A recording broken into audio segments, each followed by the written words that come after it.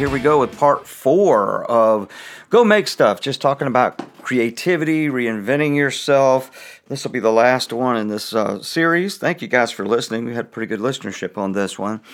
I drew some ideas from a book called The Mystery of Art. I'd encourage you to look that up. It's a pretty deep book, especially if you're involved in what they call creative arts. But I'm also talking in a much broader sense about creativity, which is really, I've defined it as any creative endeavor that connects the created things in a new or different way in the service of others. So it can be business. It can be a new idea for the worship team at church if you're part of that. It can be sports. It can be cooking. It can be whatever. Just we are, I believe, I don't want to say by nature, by God, creative, because our Father is a creator. And so it's in our DNA to be creative. And when we were small children, we're as creative as all get out, and we don't care what anybody thinks. You know, the pictures we draw, the things we make out of Play-Doh, and the older we kind of get boxed into this is what's acceptable, and we stop taking risk with creativity. Also, I emphasize that art should be an act of generosity and service of others. That's kind of the motive, the target behind it. And I started giving, this is the last of the 10 commandments, and they're not really commandments. We can call them suggestions, 10 ideas, 10 principles that I just kind of drew up that I think are relative. And the first one is thou shalt create art because you are created in the image of God. We already said that. It's already in us. Thou shalt make love for your neighbor your motive. We already said that, right? Proverbs 11:17, he who is kind benefits himself. And so we're trying to extend what we have to offer to our church or our family or where we work or to our community, creative ideas that offer solutions. Number 3, thou shalt not be afraid to experiment. And we talked about that, about, sometimes you create junk. That's okay. Keep creating, because we mentioned that, an author can write 1,000 pages, and out of it comes 2 pages worth putting in the book. We look at artists, and we know some familiar paintings by certain artists, but what we don't know is perhaps the hundreds of paintings that never really made it out there for everyone to see that produced those. And it was from, just taking creative risk and experimenting. The fourth one, thou shalt not fear vulnerability. And that's, where we take the risk and we put ourselves out there. We do it. This Sunday, we ministered at Living Waters Church in Dutton, Virginia. That's in, I guess it's Matthews County, Virginia, near Gloucester, what they call the Middle Peninsula. Dear friend, Pastor Grady Brown, I've known for 30 plus years, just took that church over, I want to say 2 or 3 years ago, maybe more. But nevertheless, he invited us to come. And another friend was going to be that. Well, I didn't know if he was going to be there or not. He randomly sent me a text about a certain song that we do on our last album called Valley of the Damned. Now, that's a very, I encourage you to listen to it. Maybe I'll put it at the end of this thing if you want to listen to that song. But it's a challenging song for me because there is no band in it. It's me sitting down with a guitar and singing, and that's it. There's nothing to cover up mistakes. If there's when you play with a band, or even when we play with live soundtracks, there's some things there to kind of mix the sound up a little bit and hide little small errors you might make.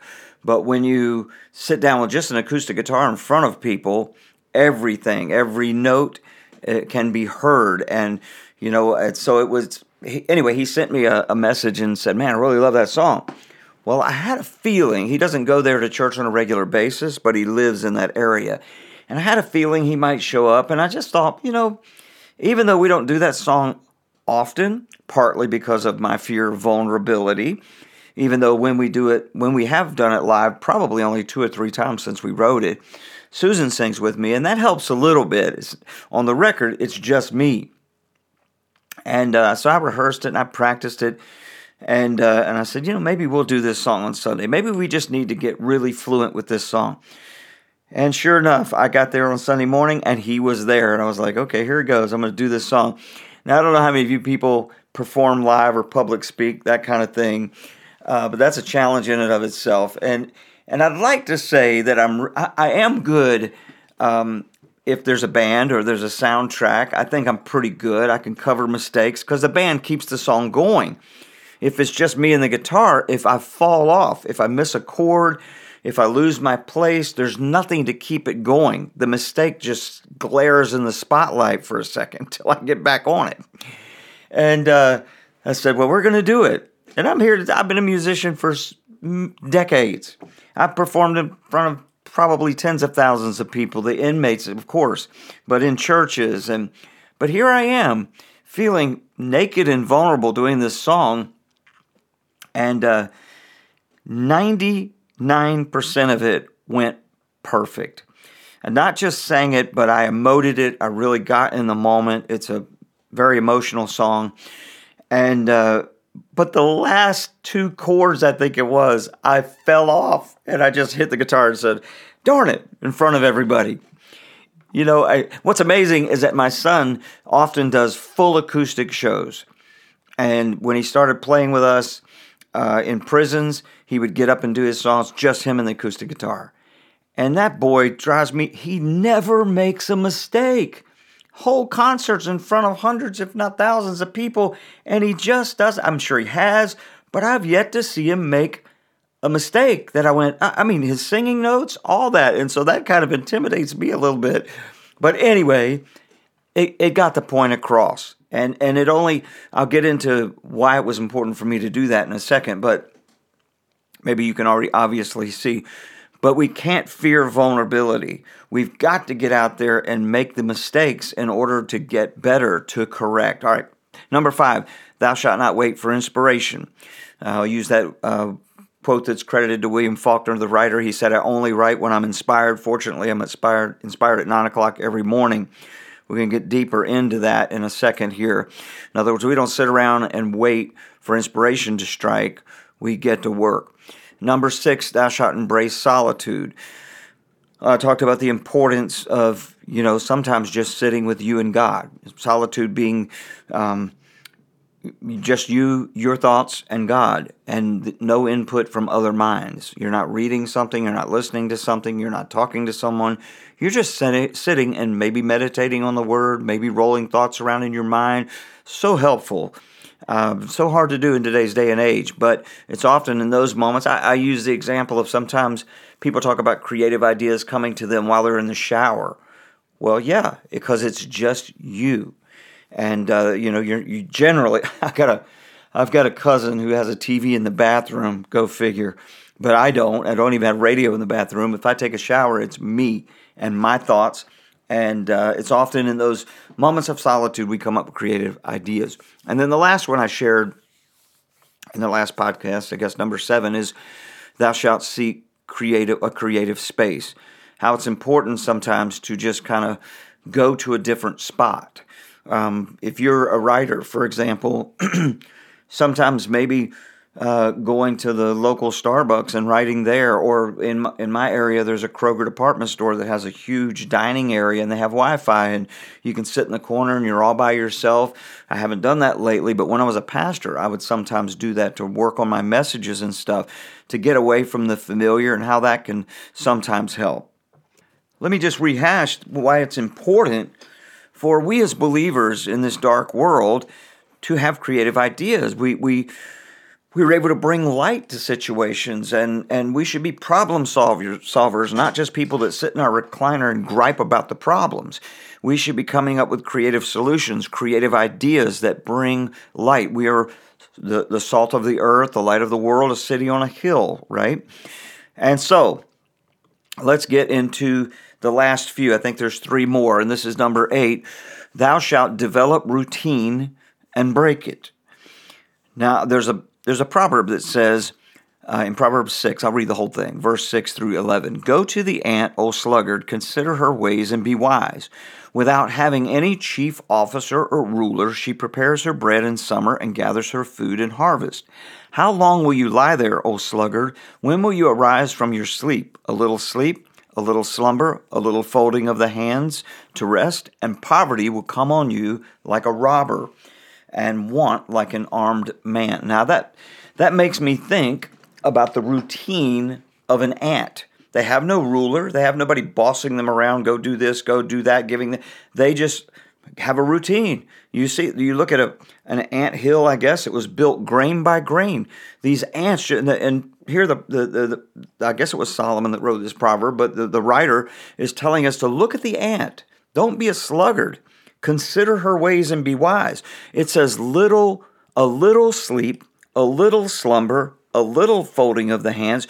So a negative routine can result in a huge deficit, right?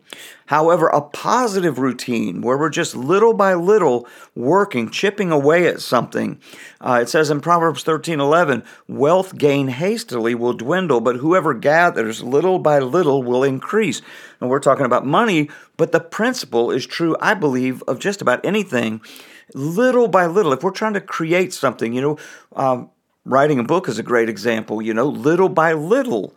You write a little today, a little tomorrow. Look, maybe you don't have an hour a day to commit to that. Maybe you only have 10 minutes a day to create or to work on your creative idea. Most of us have more time than that. We need to set a routine where we work at whatever it is that we're trying to create. The Compound Effect is a book that's written by a man named Darren Hardy. He has said some good stuff, and that's a great book, by the way. I subscribed to his stuff for a while until he just about blew my mailbox up. So I still check him out and all, but he's very much a leadership, inspirational guy and nonstop marketing his goods. He's very persistent. I'll give him that and understand that. It was too much. But the book, nevertheless, The Compound Effect. He says the compound effect is the principle of reaping huge rewards from a series of small, smart choices. What's most interesting about this process to me is that even though the results are massive, the steps in the moment don't feel significant. So it's little by little we work at this thing that we're trying to get better at, we're trying to create, we work at this problem, we try to solve. That's what creativity does. It solves problems, it offers solutions, it brings light. So whatever it is that we're working on, little by little, sometimes ideas come in a flash of light, granted, okay? Normally, not the case. Normally not, I read recently, I forget who it was that said it, I don't believe in epiphanies. Sometimes we that are led by the Holy Spirit do have a divine idea that just pops into our head, right? Especially in those times of solitude.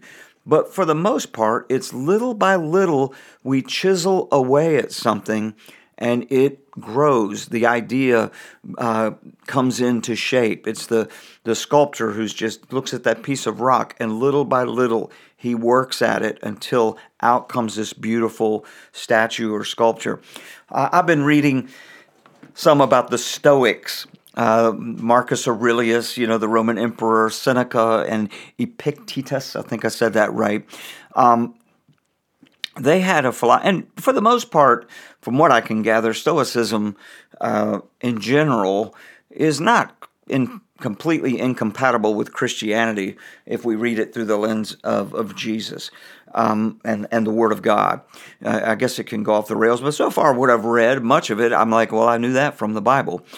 But there is a concept, one of the pillars of Stoicism that athletes use to this day, and in a nutshell, it is control the controllables. Stoics contend that we only have control over two things, how we think and how we act. So we shouldn't get caught up in all the stuff that we really can't control. And this is all about choices. To be consistently creative, we must choose to initiate a small series of smart choices in how we use our time. Preaching to myself here. We need a routine that fosters creativity. That includes things like the time of day. Like William Faulkner said, inspiration strikes at 9 o'clock every morning when he sits down at his computer or his typewriter, probably back when he was a writer, and says, here's the time of day when I write or when I work on my idea, whatever your idea may be. The Routine that fosters creativity can involve the setting, the place where you work. Like, this is my work zone.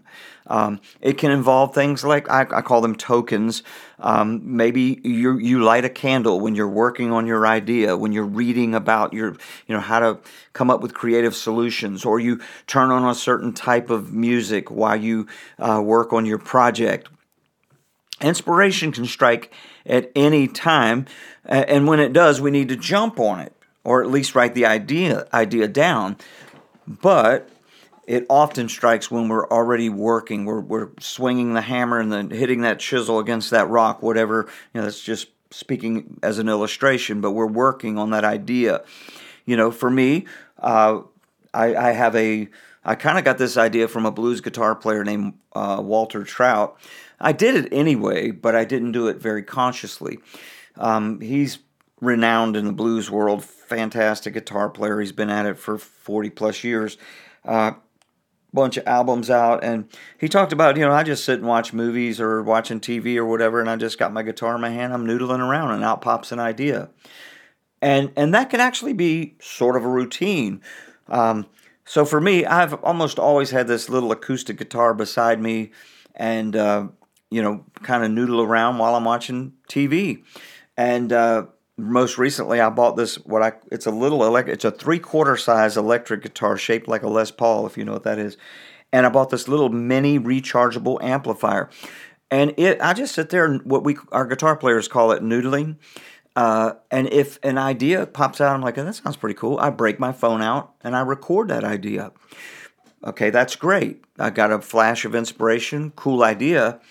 But now it's a matter of sitting down during my routine creative time and re-listening and bringing shape to those ideas. I read quite a bit, I guess, and at different times. If I'm bored and during the day, in the morning I almost always read a little. And but read different times throughout the day. Sometimes at night, my wife will go to bed first. I'll turn the TV off and I'll read. And I'll get ideas. But when it came to putting those ideas together and writing a book, the book Thrival Mode, using the power of vision to ignite your passion for living, which has been very successful for a lot of folks. Just some ideas, things I've lived through and all that. But to consolidate those ideas, and by the way, you can download a free PDF of that at lifeontheverge.com, or you can actually buy a copy, I think, off Amazon for very affordable. I think it's like $3 or $8, something like that. Anyway, but to write the book, to bring those ideas together. So I've got all these ideas and maybe inspirations that struck at different times. I had to have a routine where I sat down and I wrote. And when I wrote that book, and I'm again preaching to myself because I need to get back into a routine of writing. I enjoy it. But it is challenge. I know it's a blessing to other people. Well, it can be a blessing to other people. We sold a few copies at the church we were just at, and I preached from it. I spoke from the book, some of the concepts, and I had a lot of great feedback. And I'm not boasting in myself. I simply say thank you. I just put the pieces together, and if it helps you solve some problems in your life, praise God. But to bring those ideas together, it can be a challenge, especially when we're on the road. But when I wrote the book, I developed a routine that really worked. I would always get up before my wife. I generally do get up sometimes 2 or 3 hours before I get up, before it's light outside. And I would sit down in a certain chair in the RV. We have a dining room section, and then we have a couch, and then we have this one chair that sits on one side of the RV. And I had a certain footstool that I would use, and a laptop desk thing you put on your lap. And I had this little place where I sat my coffee, and it was like, this was my routine. And I'm going to write until about 10 o'clock. And then right afterwards, I'm going to get my workout in. And man, I set a goal to write the book in like 21 days. And I think I hit it. Now, of course, that doesn't include the rereads and the editing. That took forever. That's the hardest part. But the main ideas, the book, the skeleton, was done. And I shouldn't even say the skeleton. The probably 80% was done. It was, it needed to be proofread, it needed to be edited, the graphics and all that stuff. But my point is that I set a routine and I accomplished something. And so it's important that we have routines that foster creativity, and then conversely, we're not afraid to break that routine. Now, understand you've got to have a routine first, but sometimes, excuse me, routines can get too routine. Anybody that is, somebody that's into bodybuilding or really sculpting their body, for example, and that's another great example of how routine, little by little, those muscles grow and take shape. And it just isn't for bodybuilders. It's really for anybody that's trying to be fit. You sometimes have to surprise your muscles with a different movement in order to foster growth. So you've got to kind of you still have the routine of showing up at the gym or showing up at your creative space, but it's become too routine and you don't feel like you're growing. You have a routine. You've been using that routine so much that you feel like you need to break it. You need to change a little, change it on purpose. Maybe choose a different place, a different time, a different token, a different idea. Sometimes that works for me. And I mentioned that about going to different places. Sometimes you need to break that routine. So enough about routine, but you do need a series of smart choices. Little by little, it grows through routine. And then don't be afraid to break it if it gets too routine. And then number 9, thou shalt learn through feedback. You can't learn through feedback if you don't ship your art or your creative idea, whatever it is. I've talked about that before in the Risk of Art series. That's a term I got from Seth Godin about shipping your art. In other words, putting it out for public opinion. You can't learn if you don't do that. If you don't put it out for public opinion or to trusted mentors, and then you've got to guard yourself and not get defensive every time somebody criticizes your work. We're trying to learn from feedback. We've got to be aware of the difference between a critic and a cynic. Let me back up for a minute. Great example of someone who made a colossal mistake on Sunday. Maybe you're an NFL person. I definitely watch the playoffs, and I love to watch elite athletes work and their thought processes. And then, it took little by little routine that got them there. And then they try to, the coaching staff and all those folks that are behind the scenes, they're all working on creative ideas, new and different ways to get that ball down the field and over the goal line. And so on Sunday, there's just a few seconds left in the game, and it was 20-20 between the Chiefs and the Bengals. The Chiefs apparently have lost 3 times to the Bengals in recent history and have not defeated them yet. This is to determine whether you go to the Super Bowl or not. And so the Chiefs have the ball, and they're working down the field, and they only got to get close enough to kick a field goal, and they're going to the Super Bowl. But if the Bengals can stop them far enough back that they can't kick the field goal, then it may go into overtime, or the Bengals get it back, and they get a chance to score and go to the Super Bowl. And there was a horrible penalty. A defensive player, Patrick Mahomes, the quarterback, was scrambling, and he ran the ball, and he got out of bounds, and the defensive player hit him and knocked him down after he was out of bounds. And that is, I think it's an unsportsmanlike conduct call, 15 yards, which puts them in field goal range. They kick the field goal, and they win. You could say that guy cost them a trip to the Super Bowl. And the cynic would say that. He would attack that person personally, that player, and say, "You idiot, you cost us a trip to the..." And I'm sure there's plenty of cynics out there. That is not at all the deal. The deal is the whole team lost the game. There were times they could have scored when somebody else made a mistake and didn't do it. All the behind-the-scenes people lost the game, okay? Everybody's contribution. No one person caused them to lose that game. And, I read an interview with the player who was actually crying, pouring tears at the end of the game because of what he had done.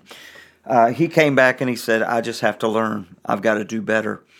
And I'm sure that he was, his team backed him, and they let him know, hey, man, you're not the only one. We all made mistakes. We all lost this game. The critic, okay, is someone who offers constructive feedback about your work. So the coaching staff or the people that came to him and said, hey, man, you've got to do better, and here's how you can do it, with the goal of making him a better player.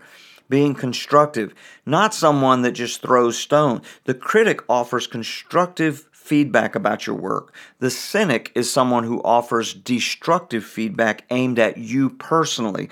Don't entertain these people. Don't let them occupy your headspace, especially if you put something out online, your songs or your whatever it is, your writing, and somebody comes at it and begins to attack you personally, and their goal isn't to help you get better.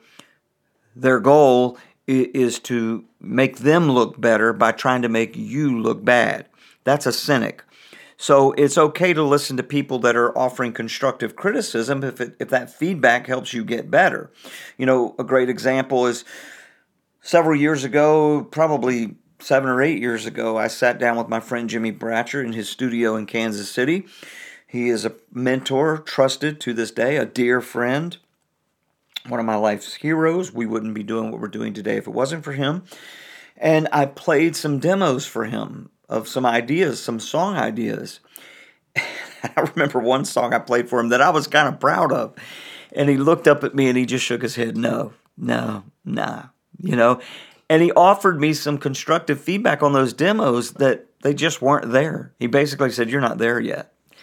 And it hurt, I mean, gosh, nobody likes that, but I trusted him that he was trying to be constructive and help me. And I went back to the drawing board. Jimmy's recorded, I think, 13 albums with professional players and professional studios. This guy knows what he's talking about, and he cares about me, and he cares about my wife. He cares about our ministry. They support our ministry. So I had to take that feedback. First off, I had to get the nerve to play the demos for him. Sometimes we don't, that's shipping our art. I had to be wise enough to get feedback from a trusted mentor before I threw it out for everybody to listen to. And so that made me go back to the drawing board and work harder and listen to what he had to say. And then we went into a studio a few years later to record our first album under the Plunders moniker. And when we recorded the first song, we only had enough money to record the first song, but I wanted it done right. And I wanted a producer to help me. Is there structural changes that can make it better? And we were 95% of the way there, 97% of the way there. But even the producer said, you know what, if we tweak this, if we went a little longer right here, he helped me make it better. It helped us make it better. And when we got the first song done, the first thing I did is I sent it to Jimmy. Now I was confident that the song was solid, but I wanted to get his advice on the quality of the recording, the engineering. And he came back and he applauded it. It was great. And so then we got enough money to record another song. And little by little, we had a whole album and we put it out there. And we've gotten, I don't know if we've gotten negative feedback. For the most part, positive feedback. I mean, not everybody loves our style of music or whatever, but we haven't had people. I always say, well, you can argue you don't like the style of music or you don't like the song or the genre, but you can't argue that it's not well done. It was well done. So don't be afraid. Don't get defensive about feedback if it's coming from critics, constructive critics. But don't entertain people that are just being cynical. And then lastly, should be pretty much common sense for us as Christians, and that is, don't get prideful. In other words, thou shalt accept praise humbly. Okay? And that should be a simple concept for us as Christians because we know our arch nemesis specializes in pride, and that is the danger zone. And how that applies, because it's easy for all of us to slip into pride when we've been successful or wildly successful at something.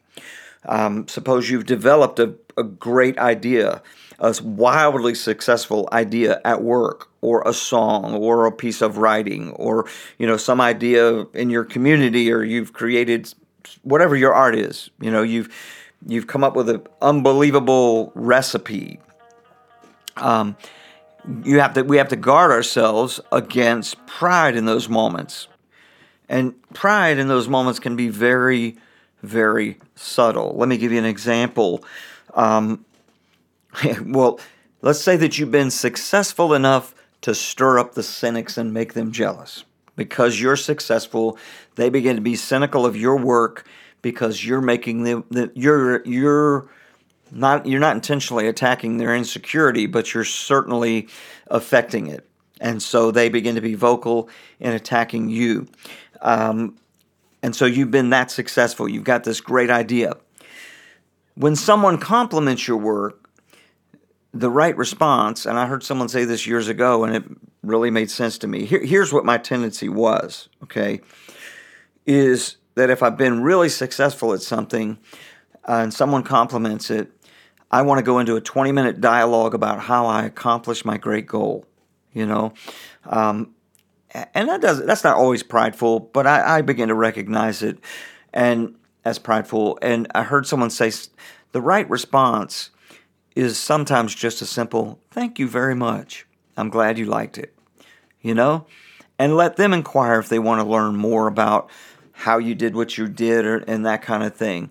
I love, most quarterbacks, the elite quarterbacks, when they're interviewed after a big win, they generally accept that praise humbly. Most players, really. There's a few knuckleheads, but most of them, I always listen. Are they going to give credit to the team?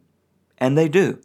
They'll say, matter of fact, they'll sometimes even be a little,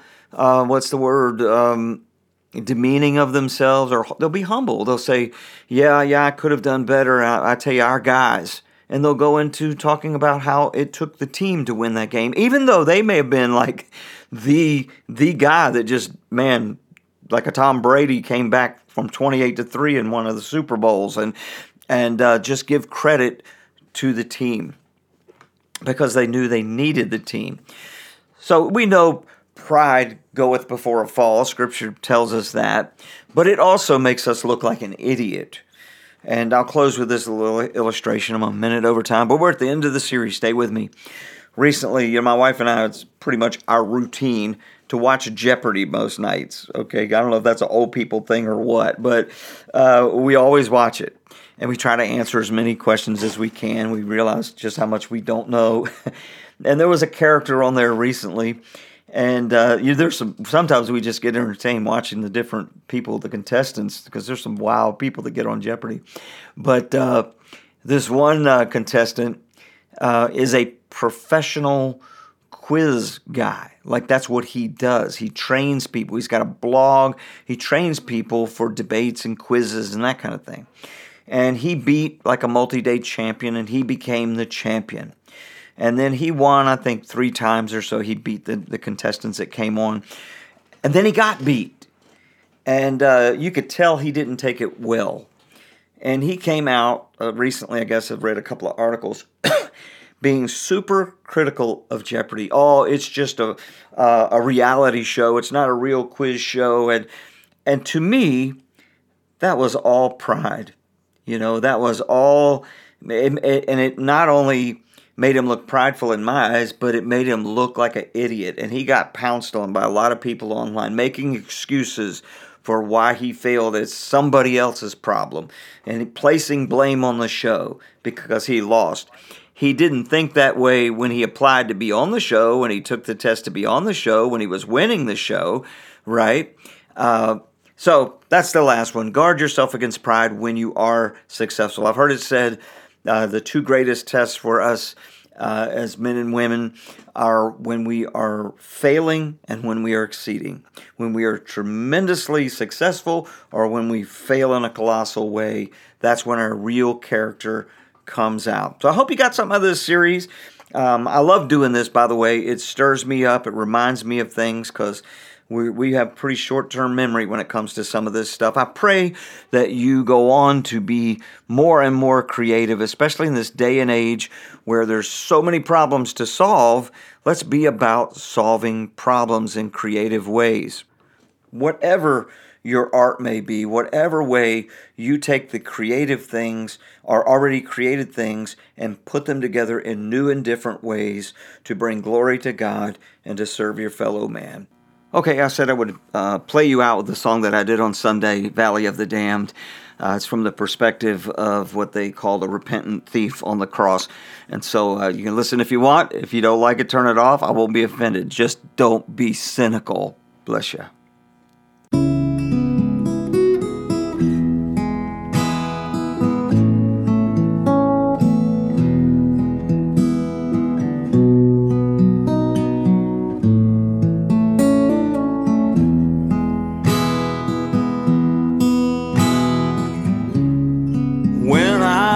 Broken down with no one to understand,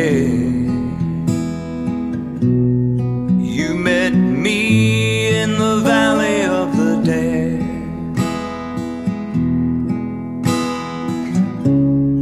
Hanging on a cross that I deserve to bear, you met me in the valley of the dead. Crucified beside the one who came to hunt me down, lived a lie and tried to steal my way to higher ground. Oh, the fool that I became by my own hand. But you met me in the valley of the dead. I don't know why you would be here by my side, condemned to bleed and die in the valley of the dead. Remember me when you come back as a king. I believe, Lord, save me from the valley of the dead. Crucified beside the one who came to hunt me down, I lived a lie and tried to steal my way to higher ground. Oh, the fool that I became by my own hand. But you met me in the valley of the dead.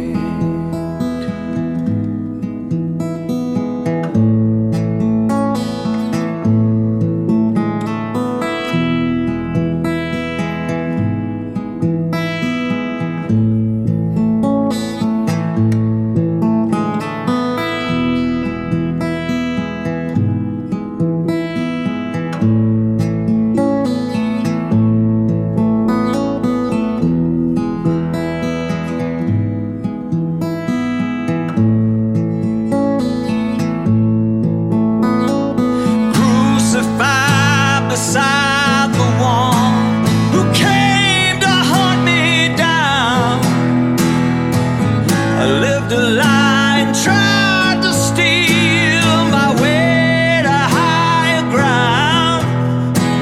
I played the fool. Why would you choose to give your life for mine? But you met me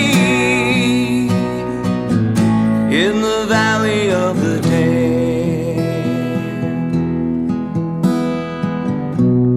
You met me in the valley of the dead.